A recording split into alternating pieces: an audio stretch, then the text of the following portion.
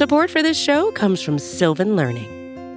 When children love learning, they can tackle any challenge life throws at them. Sylvan's Insight Assessment can help you determine if your child is ready for what's ahead. It can also identify gaps in learning and point out areas that could be of concern for your child so they can tackle what's to come. And right now, it's the best price of the year at $29. Go to sylvan29.com to learn more and get your child's assessment for only $29. That's SYLVAN 29.com.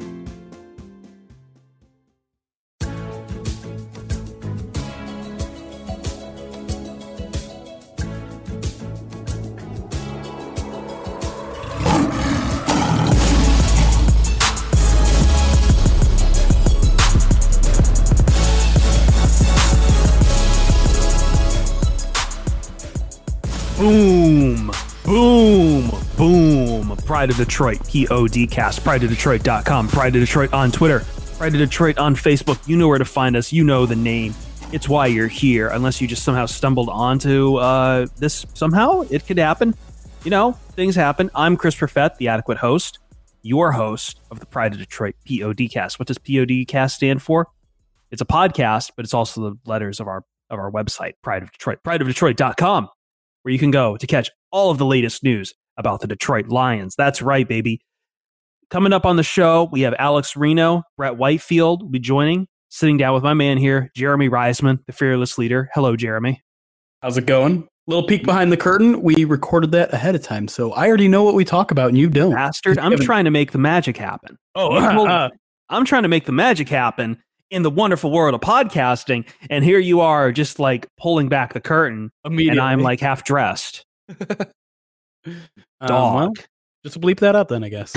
No, absolutely not. And everything stays in. That's the way the Pride of Detroit PODcast works. Everything stays in. Ryan's not here right now. He's dealing with some stuff, and I work the overnight shift. So yeah, it's a little disjointed. This is not exactly where we wanted to be for our big review PODcast, but we've been putting out smaller podcasts for each round here. Thank you, Jeremy, for starting to learn the ways of the host and the producer to get those out. I think you did, unless you hired some gremlin to do it. I think I did too. Hopefully people actually heard it. I haven't actually checked the numbers or anything, but hopefully you guys enjoyed the day one and day two recap podcasts, mini pods. You don't really have a day three recap, but that's fine. Like that. I was exhausted. Everyone was, and I can't even imagine. Shout out, by the way, to everyone who went to the party. That turned out to be a lot bigger than I thought it would ever be. Yes, and shout out to Nashville for putting on one hell of a party this week. I think, Jeremy, you and I were talking about this before we got on the air here. I'm not one who really gets into the draft season because I do not like people playing armchair GM a lot. It just annoys me, and it's not a way that I consume this particular side of the sport. And when you think about it, the draft is basically a personnel meeting at the end of the day. It is not something that was ever intended to be a viable product for the sport's interest, but I think just because of how football starves people for I would say 7 to 9 months out of the year, more than any other sport when it comes to downtime, that we kind of scrounge around for any little bits of scrap to make us. And I mean, it is a hope machine at the end of the day too, which is also why I'm kind of at times disinterested with it, because it is projection and hope for the future rather than actual product on the field. And I love football for what it is on the field. But you love football and you hate hope. That's what I'm getting from that. I'm a Lions fan, Jeremy.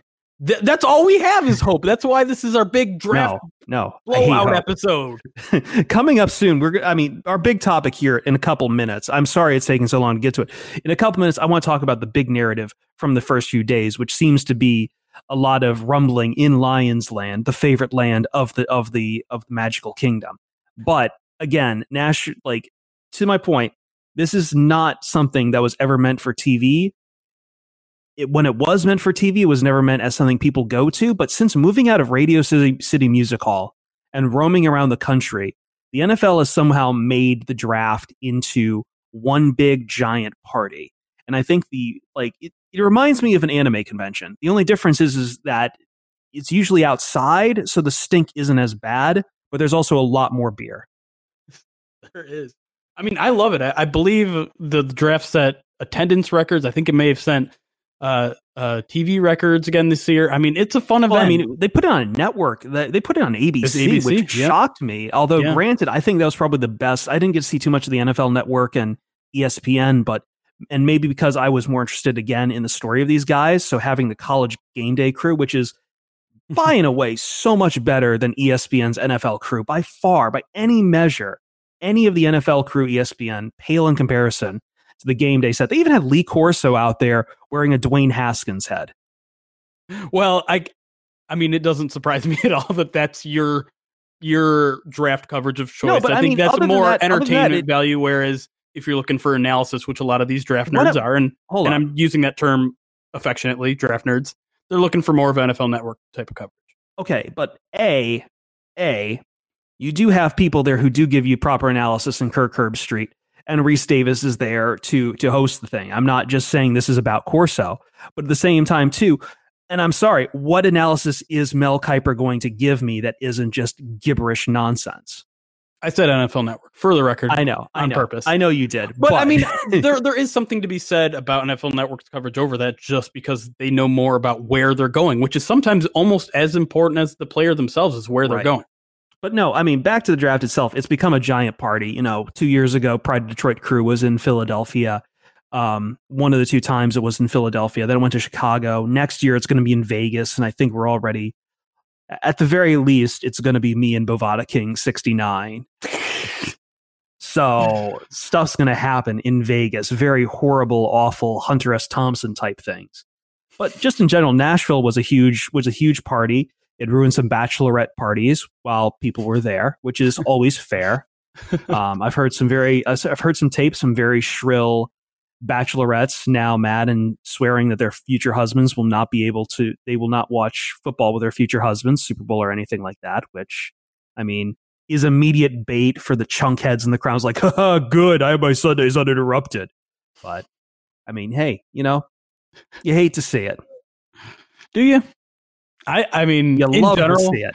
I love to see all of this. I love making a spectacle out of this event. I hate, just like you, I kind of hate the 4 months in lead up to this, but the draft is actually a really, really cool event. This is a life-changing event for 200 plus a lot of people. Guys, yeah. And it should be treated like a party, because they're all having their own individual parties. And for fans, it's a fun event too, because we all get this bloated sense of hope that is not going to work out for like 70% of the fan bases, and their draft picks, but it's a moment where all 32 teams can feel good about their team for a little bit, and we're going to get into a little bit about Lions fans maybe not feeling so good about it, but at the same time, there's a lot of hope that came out of this draft too, and I think we're about to get into it, but I think in general, there's still a lot of hope flowing through Detroit and likely the other 31. This is my bridge, because you said all 32 teams, and I think very early on, 2 of those teams stopped feeling any sense of hope whatsoever in the soon-to-be Vegas Raiders and the New York Football Giants, which I think if it wasn't for those, maybe the Lions becomes a bigger story, or maybe it's just because this is Detroit and Lions fans want to feel big and want to feel important, and I don't think a lot of them who have problems with the first couple of days, this is where we're bridging into, realize that they've just been completely overshadowed by kind of the messes in New York and Oakland, soon to be Vegas. And I'm sorry, like, I know I've heard some radio guys going out there defending, like, I agree with them. I don't think fans know more than about football and scouting than Dave Gettleman or Mike Mayock, but even learned guys can make some pretty boneheaded and weird mistakes and need to eventually justify what kind of craziness they're on. Bob Quinn, I don't know if he needs to justify it right now, but he's definitely left people in the lurch. And I know you're going to have your own opinion on this. And I'm just kind of trying to lay the landscape out here. Is that in Lions Land, the magical kingdom of lions, there have always been 2 armies competing, and that is the Kool-Aiders and the Solars. And I think I hate to divide it just down to those 2 sides of the coin, but I think most fans fall somewhere on a spectrum between God damn it, I hate this team and I've wasted 25 plus years of my life. Yep. And yet somehow I'm still around and still need to talk about it as some sort of, I guess, repentance. And then there is the type who are sitting here loving everything and believes in their heart of hearts the Super Bowl is just around the corner. Just, you just have to believe, man. You have to believe. Hashtag one pride. Hashtag Lions Nation. Hashtag McHashtagson. And I mean, I would say for the first 2 days, Jeremy, it was more tilting towards the Solars getting their days in the sun. Because, and look, we're going to go back and forth about TJ Hawkinson quite a bit. We did the review podcast on him, excuse me, on him, and it's up and down with him. And I think most people, if it wasn't for the history, I've come to this conclusion, if it wasn't for the history of the Lions drafting tight ends, everyone would be really good with TJ Hawkinson because he's a complete player. He's very well rounded out of Iowa. I'm working with a guy who went to Iowa and is talking up Font and Hawkinson and everyone else coming out of Iowa. And I mean, it's a solid pick no matter the universe. It's just that I think people are quibbling again with that position. I think my disagreement is that people are like, oh, he'd be there later. I don't know. Like Hawkinson, I think people are downplaying what a prospect at tight end Hawkinson was. And there's no doubt that the tight end position has become so much more important to the NFL these days that you just can't sit there and wave. It's like, oh, tight end, you never take that before the second half of the first night. I don't think you can say that definitively anymore. Yeah, Sorry, I was just going to say, I think you nailed it. Like, not many people are arguing against TJ Hawkinson, the profile, the athlete, the football player. They're just arguing against the placement. 8th overall. Is it worth it? I wrote a whole long article about it on Friday. And I get it. I think there's a legitimate argument to be had. And some people preferred, to me, there was really only 2 other choices there. And they were the next 2 guys off the board. Ed Oliver out of Houston and Devin Bush out of Michigan. And maybe you could have taken those. Some people wish they would have traded down and they had offers. It's very likely that the Steelers were one of those offers because they moved up from 20 to 10 to get Devin Bush. You can make an argument for all that, but I think when you put everything together, no one is psyched about TJ Hawkinson, but no one is like super bummed except for those like very, very, fringe Solars. The Solars, yes, that are just like, oh my God, this is my new project for 2019 is making this dichotomy a thing. So excuse me.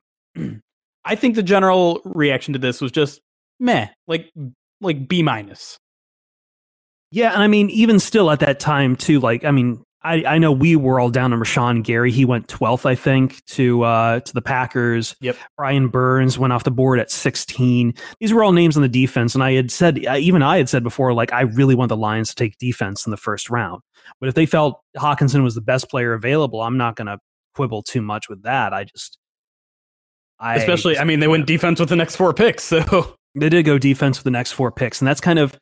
That's the funny thing is, once again, kind of like with 2018, Jeremy, I think the narrative, like the first day comes and I think B- is where Quinn has been with his first day picks for a couple of years now, be it Jared Davis or, Frank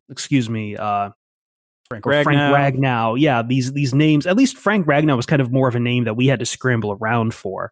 And then Jared Davis, people were just kind of, I can't even remember now how people reacted to Jared Davis. I think it was mixed back then too.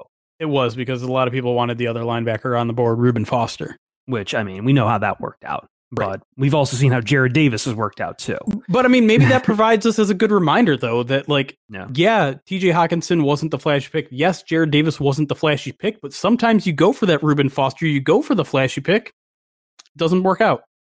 So there is something to be said about the safe route that Bob Quinn has taken in the first round. I think there was just a little bit of an expectation with a top 10 pick. Maybe you go a little more flashy.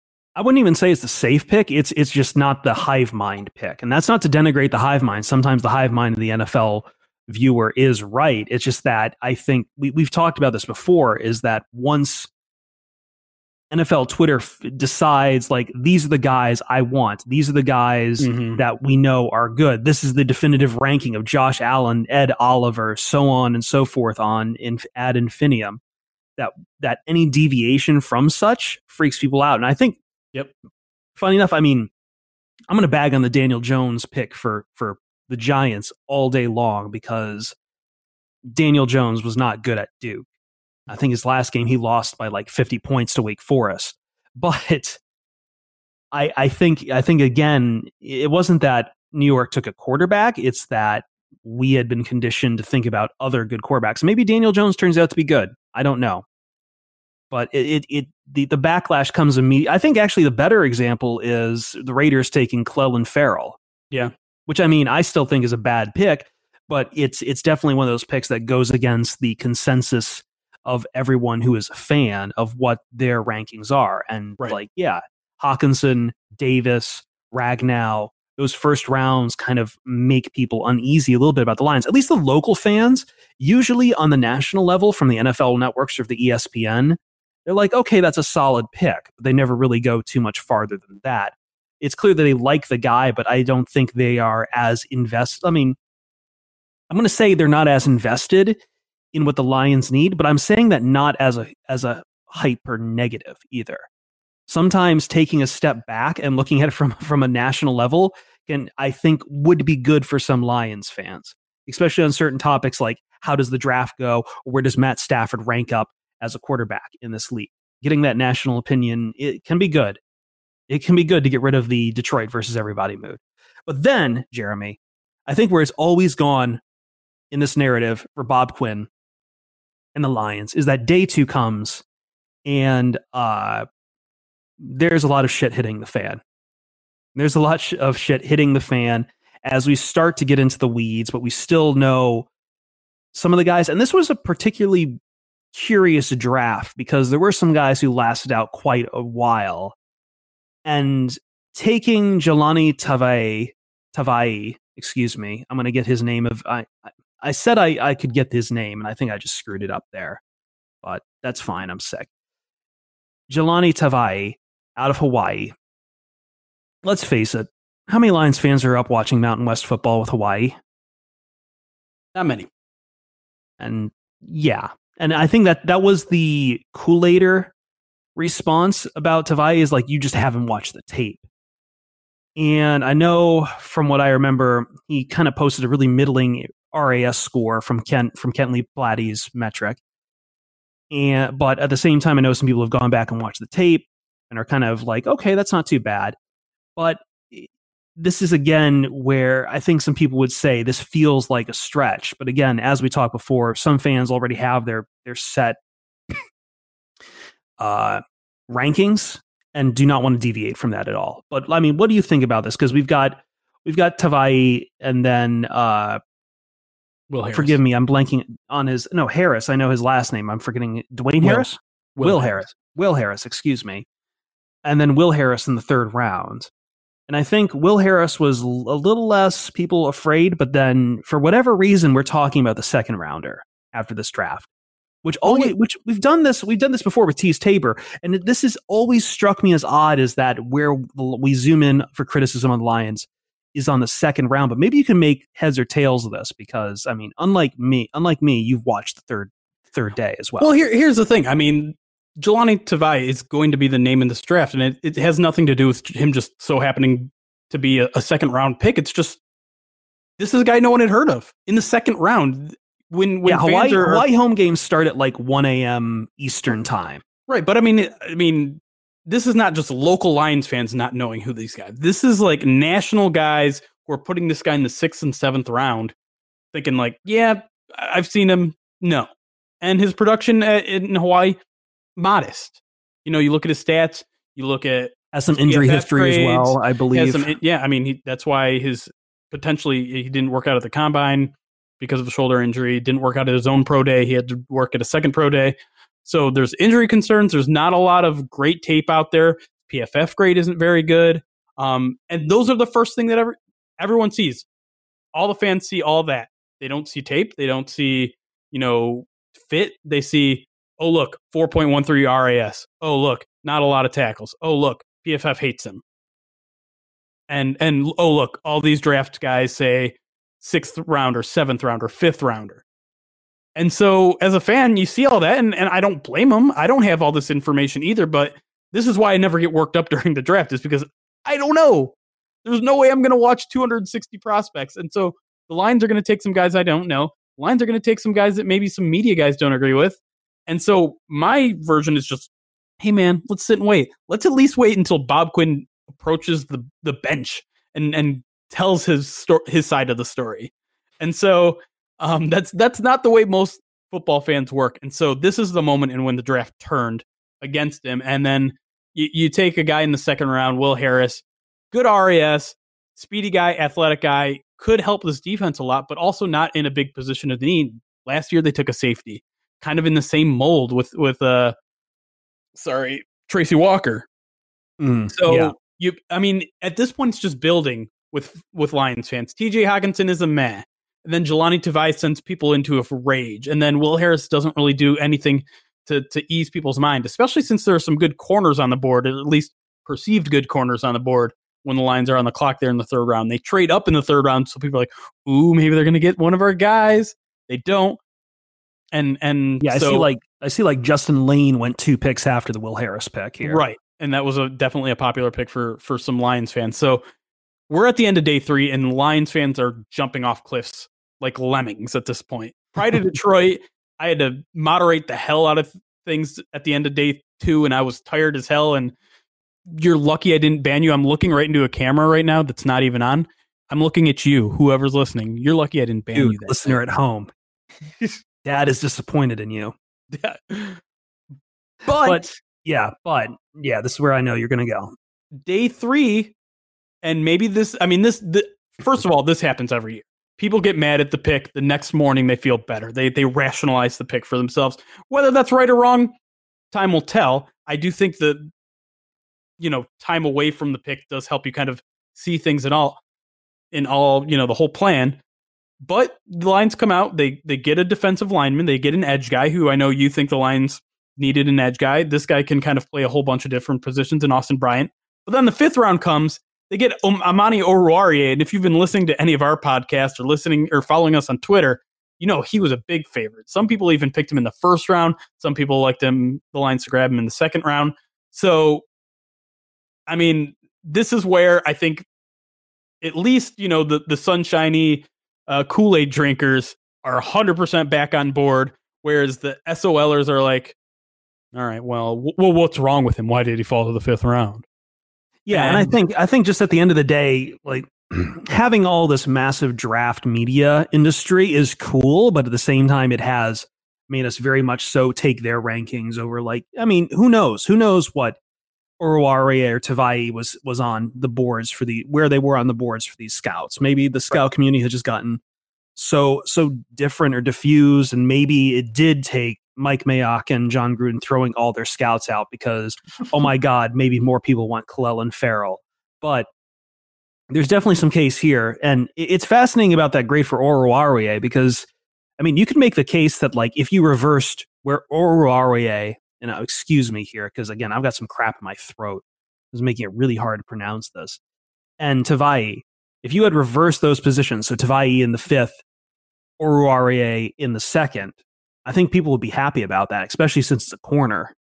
Absolutely. That'd be a decent enough draft. Credit to John Whitaker for throwing that out there, because he was there with everyone else, like all the negative fans after round 4. He literally tweeted out, "There's nothing in this draft that the Lions can do in these last 3 rounds that can make me feel good about this draft class." And then they did the one thing that made him feel better about the entire draft class.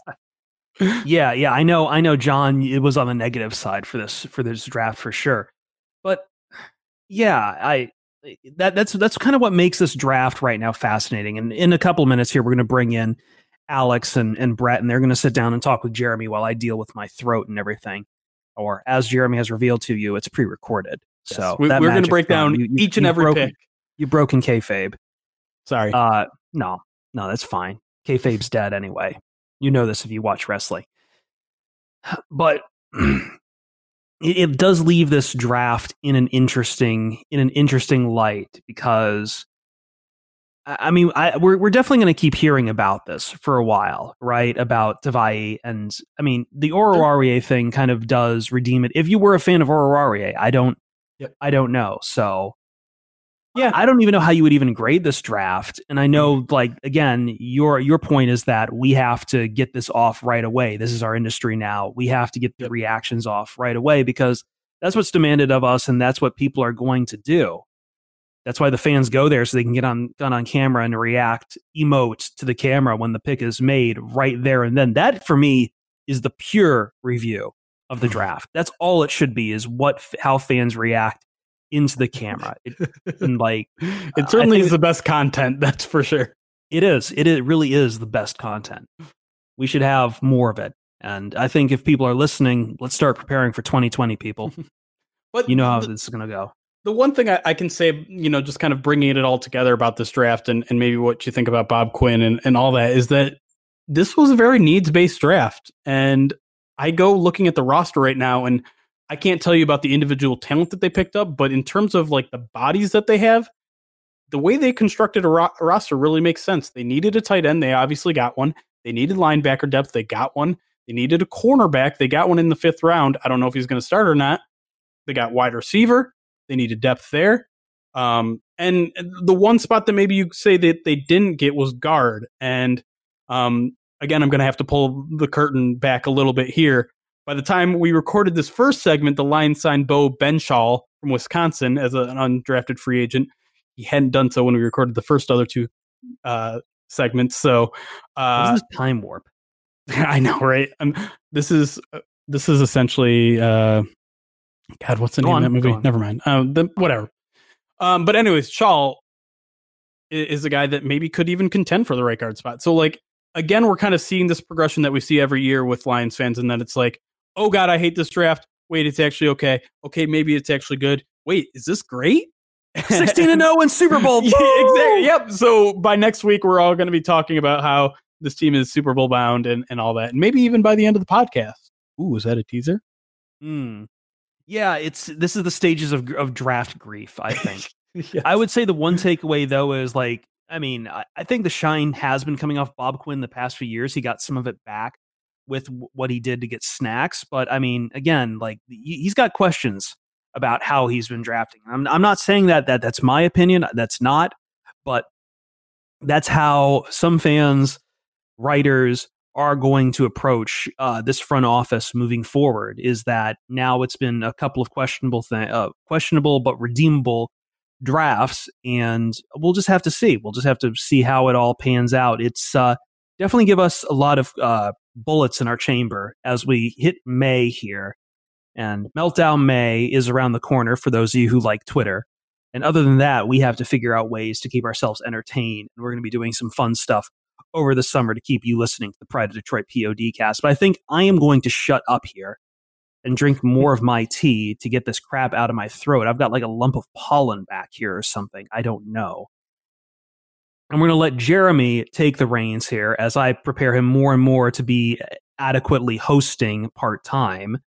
And he's going to sit down with Alex Reno, which, I mean, my God, we got Alex Reno on 2 podcasts now in a calendar year.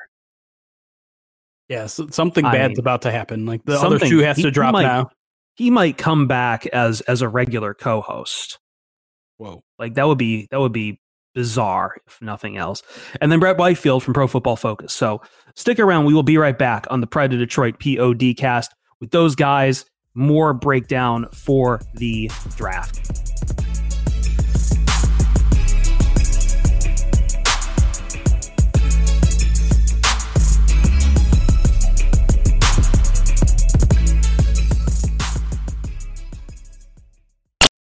And we are back with our Pride of Detroit 2019 Draft Review podcast.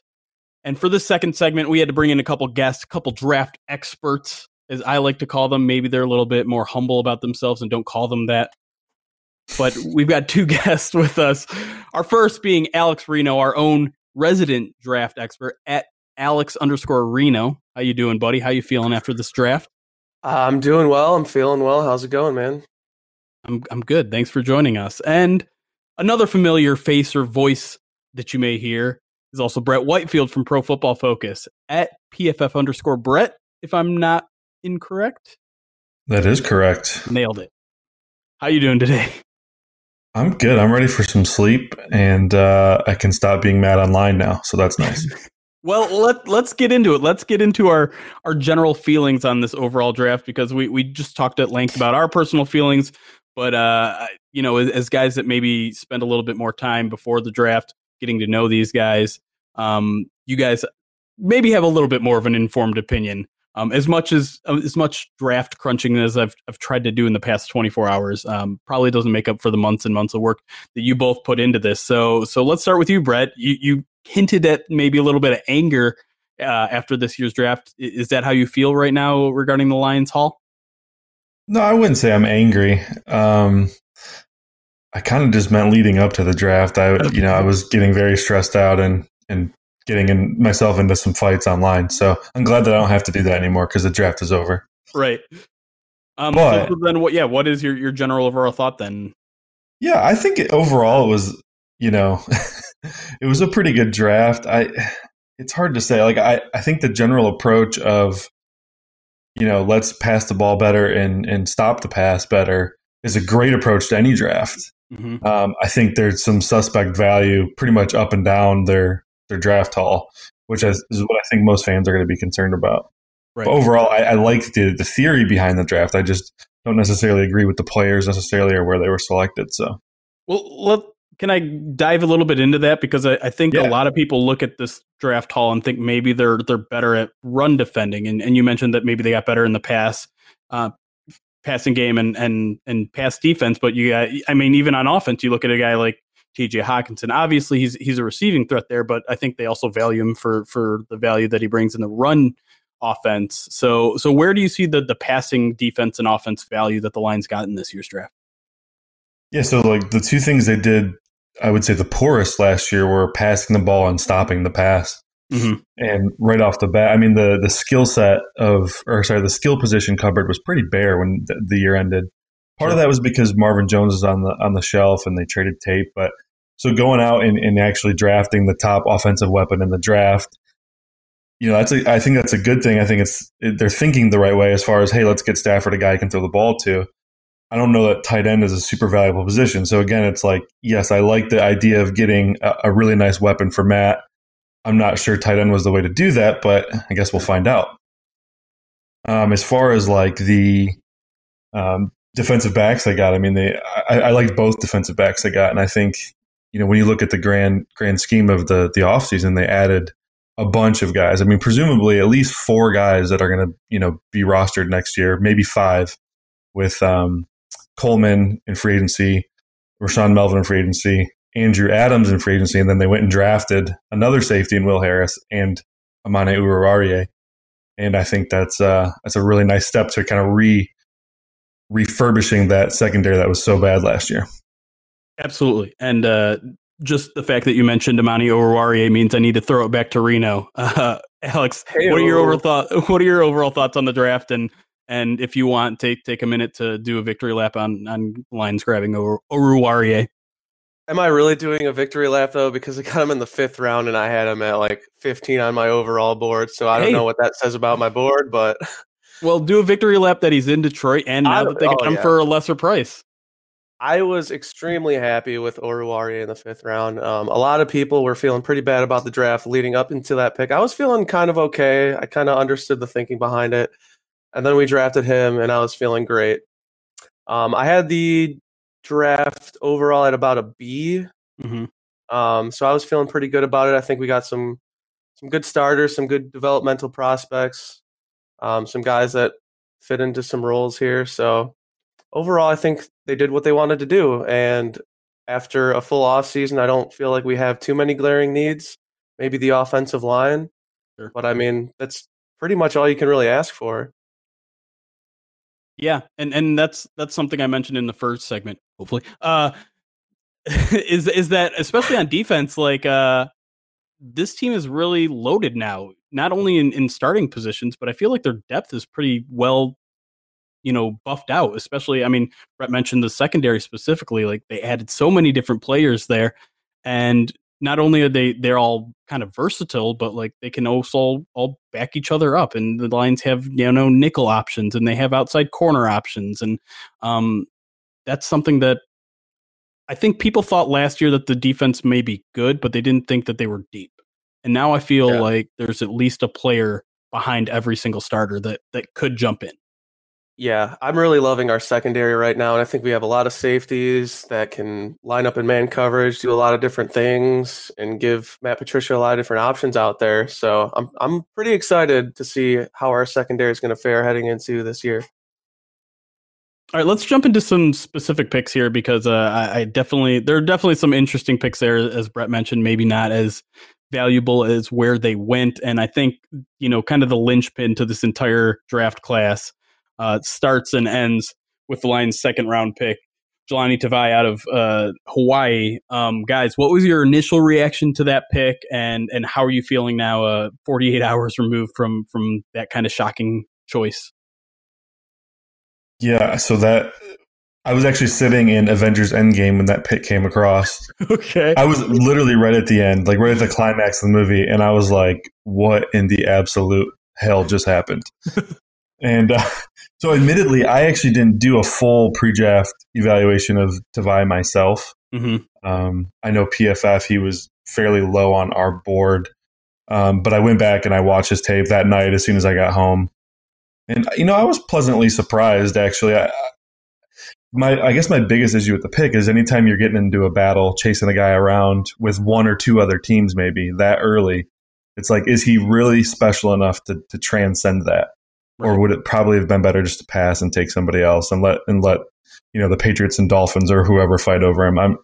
That's kind of what I'm concerned about, is just the value doesn't seem to be there, but I do like what I saw from Tavai on tape. Yeah. Do you think it's worrisome at all that, so they said that there were about two or three guys every year that kind of fit what they're looking for in a linebacker. Is that like kind of scare you at all? Because I feel like that almost sounds like there's something wrong with your scheme and there should be more players out there that can fit it.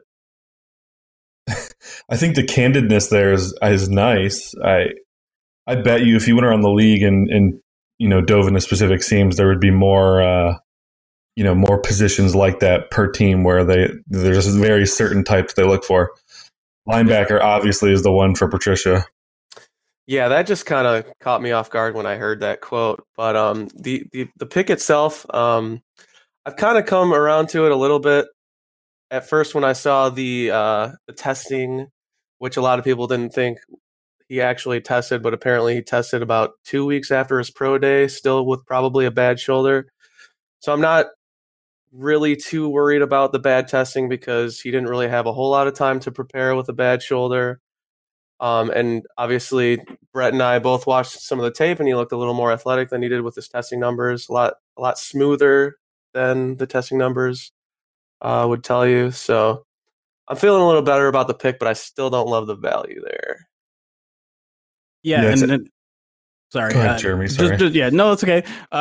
Just quickly on the Quinn's comments and all that, and it does kind of seem strange that maybe he has such a very specific type, but he also followed up on a great interview with Tori Petrie after the draft saying, this is we're just kind of going in the opposite direction that college football is going. College football is looking for younger, faster, smaller linebackers, while we want to kind of remain that big, bulky, threatening defense. And I'm trying to see what was the specific word that he used. Where college football is getting smaller, the NFL is still a big man's game.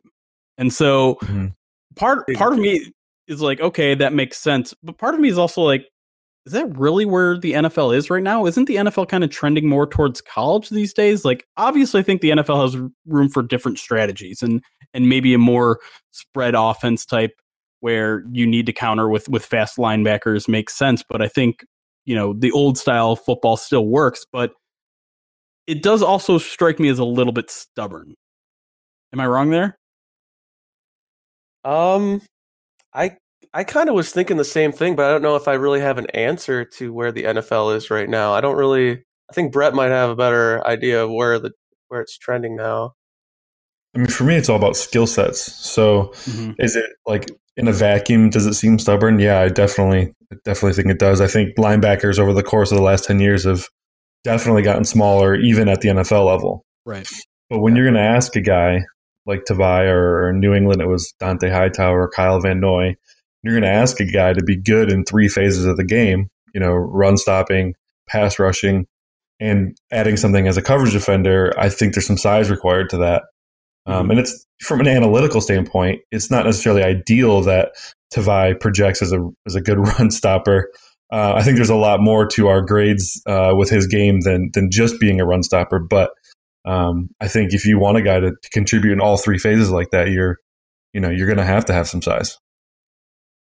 Now, you both kind of said that when you went back onto the tape, you felt a little bit better about the pick. What specifically did you see there? Did you see his ability to maybe drop back into coverage, which is something that hasn't really been highly touted for him, or what was it that specifically kind of made you feel a little bit better about this pick? For me, when I dove in, I was really shocked at the way Hawaii used him. Like, just looking at our data on him, I'm assuming this is a guy who's, up in like a Sam linebacker up on the line of scrimmage, defending the run, setting the edge on every play.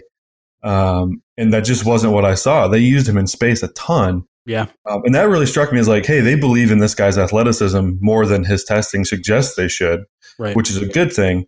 So while he did, he graded better as a run defender than anything else, I think some of that is just the way they used him. Like, there's several examples of teams running 11 personnel and spreading them out, or even, going 4 wide with a slot receiver as a athletic tight end. And they would have Jelani out there covering a slot receiver or a tight end. That speaks volumes to me if they'd rather keep their base package on the field and trust him than put an extra DB in the game to cover one of those guys.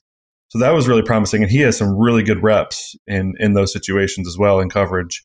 And I just thought, his hips were like super oily for a big guy. And that really, really impressed me. And there's not many of them because, he is a 250-pound linebacker out there covering a slot receiver or a tight end. But the ones he does have on tape, they really pop. And I'm very excited about it. Yeah, I mean, I pretty much 100% agree with Brett. I think he has some potential as a pass rusher, too. I thought he had some pretty good burst on tape, a little bit of bend. I think they're going to use him there maybe a little bit as well. Definitely, like Brett was saying, I thought he was very smooth in open space, very, very fluid mover. So I'm excited. I want to see him in training camp. All right, let's move a little bit back in time. Let's go to the first night of drafts. Talk about TJ Hawkinson, because both of you guys were at the draft party, and I actually watched the video of the draft party when the pick was made. And a couple times they cut to you, Alex, and you just kind of looked straight into the camera and just went, meh.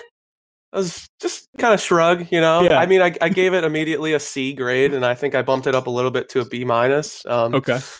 I mean, like I said in my draft grades, like I've always maintained that I was okay with with TJ Hawkinson on the Lions. It wasn't sexy. He's a good football player. He wasn't even my top tight end in the draft, but I still think he's a good player. He addresses a big need, and I think the biggest thing for me is that we turned down a trade down. Also, Devin Bush was on the board, who I liked a lot more in that spot. But hey, man, not going to always agree with the Lions boards, but still addressing a big need, and we got a good player. So, would you have taken the deal that, who was it, the Seahawks that dropped down, or who moved from 10 to 20? The Steelers went from 20 to 10, yeah, to get Bush. Would you have taken essentially that same deal, considering it was only 2 more spots, which was basically a second round in next year's third, or maybe I have that reversed, a third next year's second? Yeah, I'm guessing when Schefter tweeted what he tweeted, that's exactly what he was talking about. So I'm just assuming that was the deal they turned down, and yeah, I would have taken that personally. Yeah, I'd probably have to see it again, but I mean, I just want to acquire more picks, and there was a lot of good players that fell, so naturally, I would just say yes. Is there a guy deep in that first round that you would have preferred? That, like, if the Lions were there, you would have been like, okay, yeah, that would have been a great first round pick. It's hard to say off the top of my head right now. I know Burns went about 16, so he probably wouldn't have been there, but I would have loved to have traded down maybe like 5 or 6 picks and got him. But I'm sure there were some good players still that I would have liked. Ironically, Noah Fant was the 20th pick. Yeah, right. So. I was just going to say, Fant. That was interesting. There were some guys that, like, if they wanted a pass catcher, like Marquise Brown was one of my guys. He was my personal wide receiver one from day one.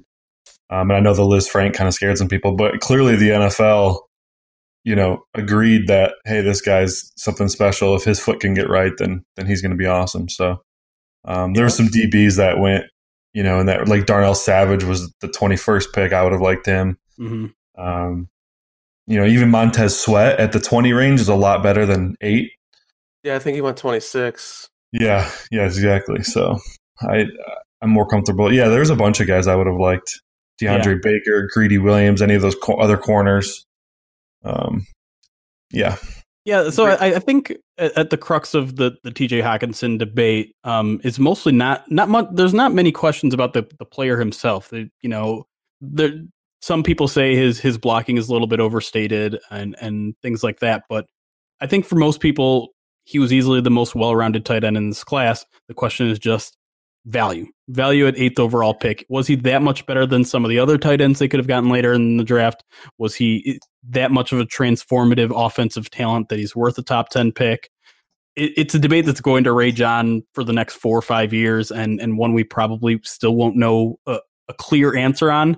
But in the end, it's just something we're going to have to wait on. Maybe they could have gotten more value with a trade down. Maybe they could have gotten more value out of a different pick, whether it's defensive tackle on the board or a wide receiver or anything like that. It's just something we're not going to really know. And we might get ourselves another Ebron Aaron Donald comparison with Ed Oliver, Hawk and Ed Oliver. Yep. It's possible. Can't wait for that.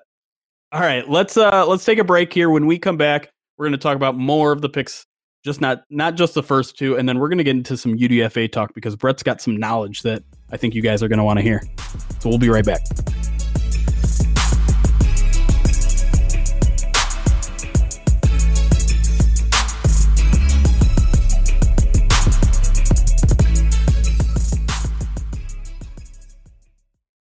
And we're back with the third and final segment of our Pride of Detroit NFL Draft Review episode.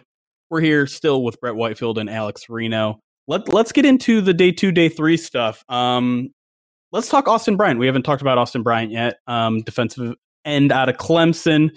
The 4th guy off the board off of that defensive line in this draft. Guys, what's your first impression of Austin Bryant? How does he fit in this defense? Because a lot of people, I think, are wondering, he played kind of off the edge there, but is he going to move as a down linebacker? Is he going to be the jack guy? Is he going to potentially be, a defensive tackle? There's some talk of that as well. Let's start with you, Brett. Where do you see Austin Bryant fitting into this team's plans?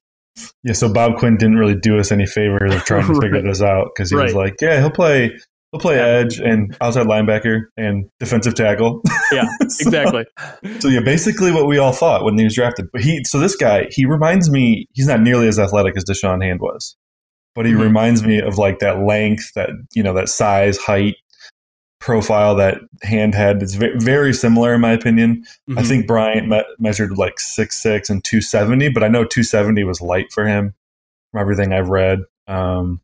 Earlier in his career in Clemson, he played over 280, and I think you can really see that. So my guess is they're going to want him to either lose more weight and play, that jack spot in more of like a rush edge spot, or they're going to ask him to put some weight back on and kind of be that big end. I think I realistically see him being kind of like Romeo Okwara's backup possibly. So very, very similar in like length and size and even play style. So that makes sense to me. And he could kick inside on passing downs and try to rush on the inside. He wasn't a very, like a snap by snap, standpoint. He wasn't a very productive pass rusher in college, but he did compile some good raw stats. So Patricia probably thinks he's got something to work with there. Yeah, I think his PRP was like a 6, which can you confirm that's not really good at all? Yeah, it's not very good. Part of that is he was playing some 4 technique, like head up over a tackle a lot, and it's a little bit harder. They used Farrell and Wilkins more as the pass rushers there. So yeah, I mean, I don't want to make excuses for him and get you overly excited for the pick, but I think there is some issue with the scheme there and why his production was so low. Are you at all concerned that, I mean, I don't know how much tape you've watched, but when I was watching, he just didn't really stand out a whole lot. Are you a little concerned that with the rest of the Clemson line just being super dominant and helpful, that he wasn't really able to capitalize off of a whole lot? Yeah, yeah. I mean, that's fair to say. It's also interesting that Clemson just has so much talent on their D line, and they're able to, and he was able to play 650 snaps plus 2 years in a row. So there's something to say about that as well. But yeah, I would agree that there's some concern he wasn't more productive with all those other guys around. Yeah. He's got such a weird body type too, like extremely Long arms. long leg. It looks like he almost doesn't even have a torso. He's got such long, like it's insane. Like he doesn't look like a real human. I don't know. Well, to me, like what limited tape I've seen of him so far, those long arms certainly stand out. Like he's able to kind of like, forgive using the overused term with Lions defense, but he can set the edge pretty well, just kind of keeping the offensive tackles and tight ends at bay and just kind of like peering into the backfield while he's holding this guy 2 yards back. Although, like you said, he doesn't seem to really have the pass rushing skills that go along with that sometimes. But another thing that kind of intrigued me is he seemed to be a lot more efficient when he's playing off the ball. And that's why it was kind of surprising for me to hear to say Bob Quindy's basically going to play everywhere along the defensive line and off the ball. Because to me, it seems like he might be a more natural fit in that jack position. But again, the pass rushing thing is an issue there. Yeah, I felt like when watching him, he didn't really hold up too well in the trenches, but I felt like when they kind of put him out in space, or at least on wide runs when he's moving laterally, he looked like he was doing a lot better of a job there, holding his blocks and making plays in the backfield. All right, let's move on to some of these day 3 picks. The Lions go wide receiver, running back, tight end, getting Matthew Stafford a lot of weapons there. But obviously, we're talking about 6th and 7th round guys. Out of Travis Fulgham, Ty Johnson, Isaac Nauta, which one was your guys' favorite pick, and who do you see maybe a threat to not only make the roster, but maybe give some offensive contributions to the team this year? I really like Fulgham. I thought that pick was really good. He was one of this was a loaded receiver class. And, coming from a small school, I kind of knew it'd be hard for him to stand out amongst this group. But he still did. I want to say he ended up pretty high on our top 250. Yeah, 128th on the PFF board. So, I mean, the guy's got talent. He didn't test overly well, but if you put on the tape, you can see. Yeah, isn't that right? Well, I think he had like an 8 RAS. He didn't test well long speed wise, but I think he tested pretty well. That's right. Yeah, I think he ran a 4.58, but he tested pretty well, like explosively and agility wise. Yeah, my bad. Yeah, you're right. So when you put on the tape, though, you see a guy who has just great size, length, and really good explosiveness, and that combined with his route running, he's a really good deep threat and a really good red zone threat. And he didn't have many opportunities to do that against Power 5 schools, but the one he did get this year, he put up 188 yards on a pretty good Virginia Tech defense. Yeah, I was hoping you'd talk a little bit more about Nauta, because I know you like him a lot, but because my answer is going to be Fulgham as well. I watched him a little bit last night, and one thing that I really like about him, and one reason I believe that they really wanted him, was because he's also a really good run blocker. I think his run blocking grade on PFF was like in the 70s for like 3 years straight or something like that. And when I was watching him, I found a couple clips where he was looking pretty tenacious, driving dudes into the ground. So I just love his toughness. I think he caught a lot of deep passes too, even though he's didn't really test well with the 40. I think he could be a pretty decent deep threat with his vertical route running and size. Realistically speaking, do either of you think he can make an impact in his rookie year? I think he'll make the team. I think if he makes an impact, it'd probably because Marvin is still dealing with some nagging injuries or something. I don't really see him. I mean, this is just me, but I don't really see him getting a whole lot of reps otherwise. Yeah, I think. No, I think he'll play a little bit. I mean, I don't think he'll supplant any of the top 3 right now as a starter, but I think he's a really solid wide receiver 4. But more importantly, like one of the themes this offseason was let's get better in the red zone. And so now you've added Hawkinson, you've added Jesse James, who's really long and pretty good on contested catches. Now you've added Fulgham. So I think if he makes a big impact, it's probably going to be in the red zone. Him and Galladay with like a 12 personnel set with James and Hawkinson is pretty formidable targets for Stafford to throw to. Yeah, and if he reaches that potential, that's great value in the 6th round, right? I mean, absolutely.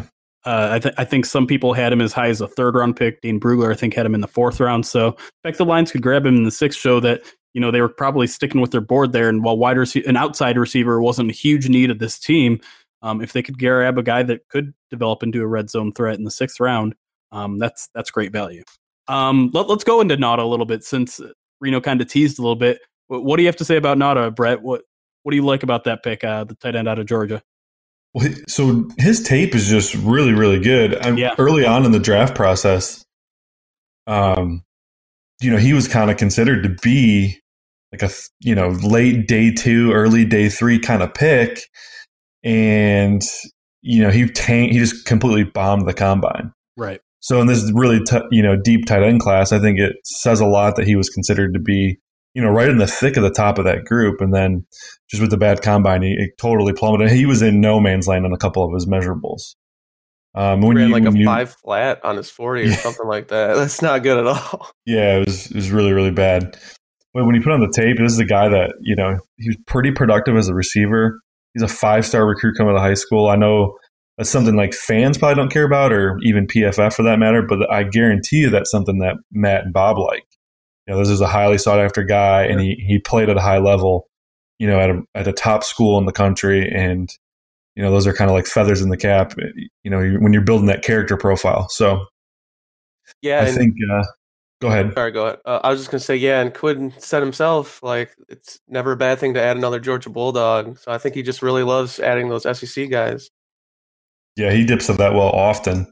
Another underrated value with Nauta too is,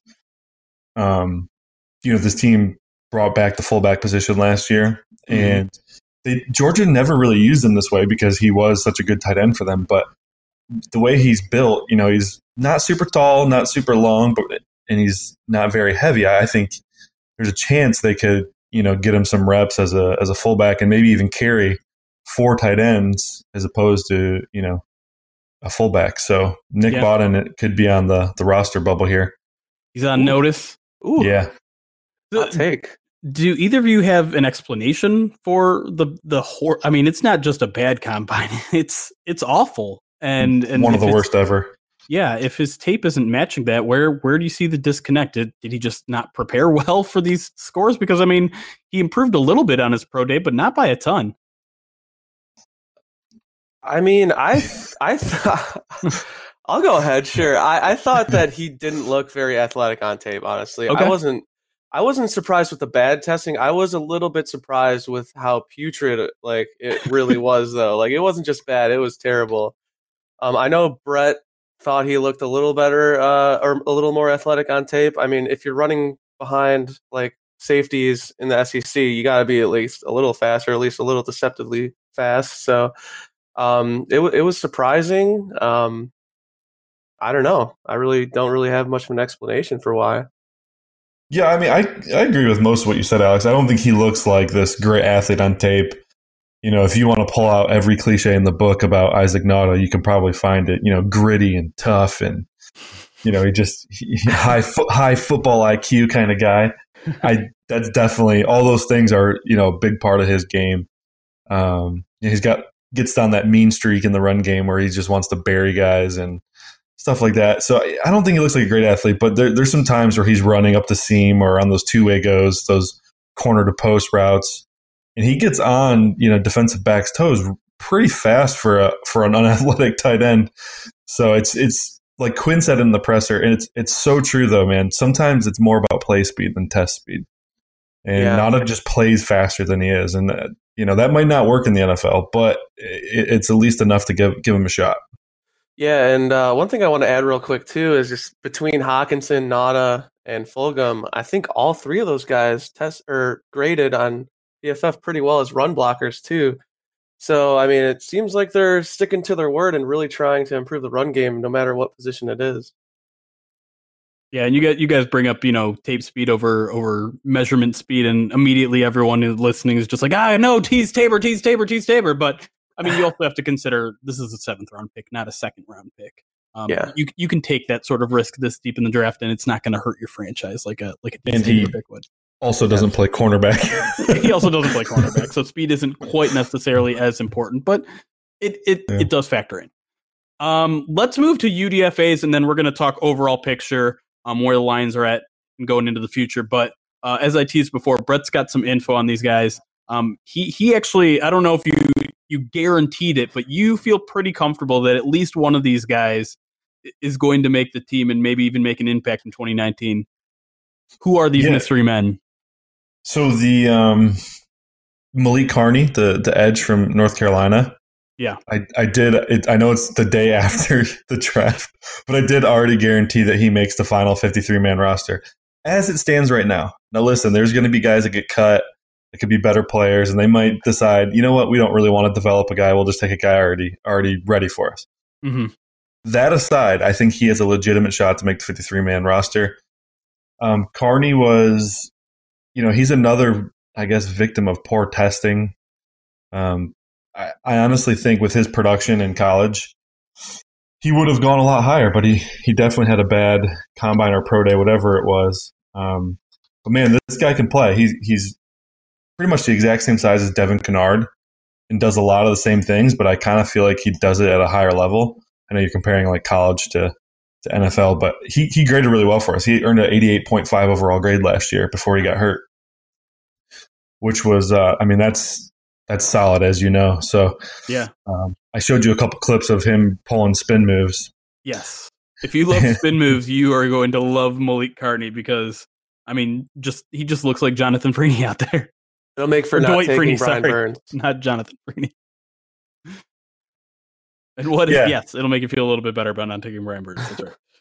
Yes, realistically, I think he's a guy that could back up, Devin Kennard in that jack linebacker spot this year. Okay.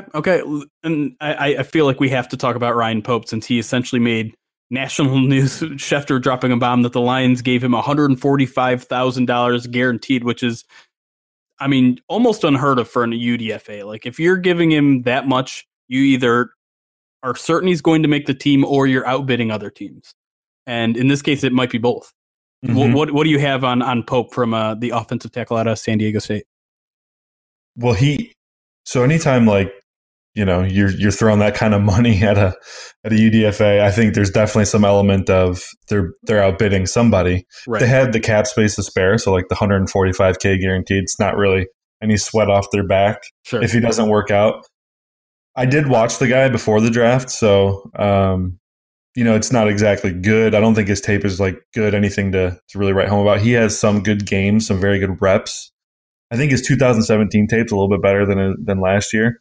But this is a guy, if you're looking for a project swing tackle, to be a good depth in your team, I can't think of a better guy. 6'7", 320, and I'm pretty sure he tested really well as a very good athlete. So I think, he's really raw around the edges, but, if you get the right coaching in there, that's a guy who could turn into something. As a depth type of player, I don't think he projects as a starter. Yeah. Well, and I think one thing that shocked a lot of people is that the Lions didn't go offensive line at any point in this draft. So the fact that they kind of put a little investment into this guy, the Lions do need offensive tackle depth. I think that much is clear. They don't really have a guy to back up Decker or to back up Wagner that they can fully rely upon. So while everyone was talking getting a right guard in this draft, I think getting some offensive tackle depth makes a lot of sense there too. No faith in Tyrell Crosby, man? We'll see. This could be why, though, why they gave him the money. They need, if they're going to possibly move Crosby to guard, they need a backup tackle. True. Andrew Donnell. I don't think that's happening. I feel like that's a completely fan-driven narrative. Quinn just said it, though. He didn't. Well, no, he said that, everyone is going to get tested everywhere to see where they can play, including. And he specifically mentioned Crosby at right guard, though. No, he was specifically asked about Crosby at right guard. And he said, yeah, Crosby, we're going to try him out everywhere, just like we do everyone else. Yeah. Yeah, that's what he said every year, so I wouldn't take a whole lot from that either. Yeah. That's fair. I think I'm holding on to it because right when they drafted Crosby, I immediately hit send tweet. This is TJ. This is TJ Lang's replacement, and everybody jumped on me like, "No, he's a tackle." I'm like, "No, this is TJ Lang's replacement." So, I mean, we'll see. We'll see. Yeah. He's definitely young enough at this point in his career where they could certainly try it and maybe find straight gold there. But all right, let's expand things out. Let's talk about the Detroit Lions roster as it is. How are you guys feeling about it? Where are the biggest strengths? Where are the biggest weaknesses? Is this team a team that you think can compete in 2019, or is it they still going to need a year or two? I know those are some big questions. I'm not asking you to predict whether they're going to win the Super Bowl or give me a record or anything like that, but just how are you feeling right now about this team? Are they headed in the right direction? Yeah, I mean, it feels that way. Alex says playoffs. I mean, that's the unfortunate reality for the whole staff, though, is that's kind of like the floor, right? Where they got to get to this year. Doesn't it feel that way? I think they have to have at least I was going to say a winning record. They need to show market improvement. They can't have stinker of a games like they had early in the season and later in the season too, really. Yeah. Context is always important, but like, Sure. I mean, if we're just going to have to answer the question now before like months before the season even starts, I would say, yeah, like at least get to the wild card, man. Just show me something. Do you think they're capable of it? I'm drinking the Kool-Aid. I'm drinking the Kool-Aid right now. I guess. Yeah. I mean, I think we're capable. Yeah, I don't. It's if you look at we kind of touched on this earlier, but the whole direction of the offseason I thought was well founded. Mm-hmm. The two biggest areas they needed to improve, in my opinion, were pass rush and pass coverage. So they go out and they sign the top pass rusher available. They sign a really, really good cover corner in Justin Coleman. And they invest some more resources into other secondary players, whether the draft or, like a bargain free agent guy like Melvin, who's played well in the past. I feel like they really improved their secondary. And Flowers, everyone probably wanted two pass rushers. I think you can only do so much in one offseason. So I think adding Flowers to the mix is going to be a huge help for this team. So I think the defense gets a lot better. Yeah. That's what I was going to say too. The defense feels really good where it's at right now, and they could probably still use a playmaker or two. But outside of maybe your, I know PFF has a lot of concerns about Jared Davis, but it's also very clear that the Lions love Jared Davis, and maybe that second outside corner spots are maybe the two weaknesses of this team. Otherwise, I think they're really good across the board, and that's kind of scary to say out loud considering how mediocre they were for at least the first half of last season. Yeah, I can't believe we got the best corner in the draft in the 5th round, guys. Yeah. But yeah, offensively speaking, I think it's more of a question mark. It's clear where this team's goal is offensively is to kind of be that more balanced team, and they definitely took strides into becoming that this offseason. Again, right guard sticks out as the biggest flaw in this team, but otherwise, again, maybe they need a little bit better receivers. But otherwise, I'm kind of with Reno. I'm starting to drink the Kool-Aid a little bit, and I certainly think playoffs is a possibility with the way the roster is set up right now.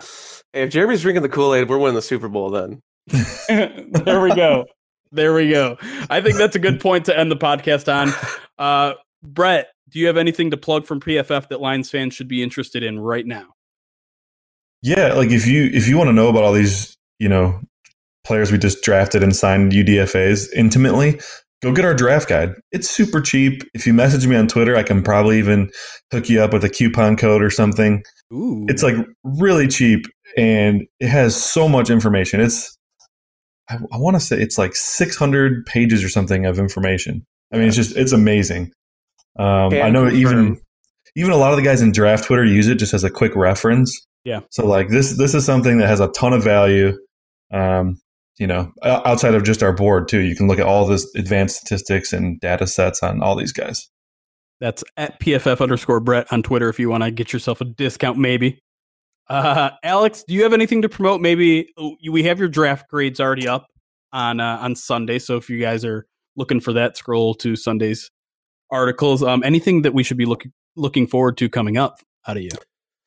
Yeah, so probably starting Monday because today's going to be crazy. I got Avengers and Game of Thrones. Starting Monday, I'll probably start watching some more film. Hopefully get some profiles out there. Not sure who I'm going to start with, but yeah, be on the lookout for some awesome draft profile articles on And make sure Detroit.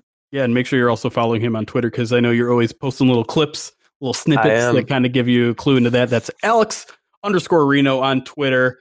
Thank you both for joining us, guys. That was a really, really good discussion. We're all feeling really good now because it's after the draft, and that's how you're supposed to feel. So thank you guys for joining us, and thank you guys for listening. We'll be back here again next week. See ya, Starside. Thank you for listening to the Pride Detroit POD cast. We are on iTunes and Stitcher. Our main theme was produced by Brian Shepard. You can find him on Twitter and on SoundCloud at I am Brian Shepard. IamBrianShepard. Thanks a lot to him. Check out his stuff. He's been great. He gave us Victory Monday, so go check him out. That's I Am Brian Shepard. And thank you for everyone who keeps listening and makes us one of the greatest Lions podcasts possible. Y'all are awesome. See you, Starside.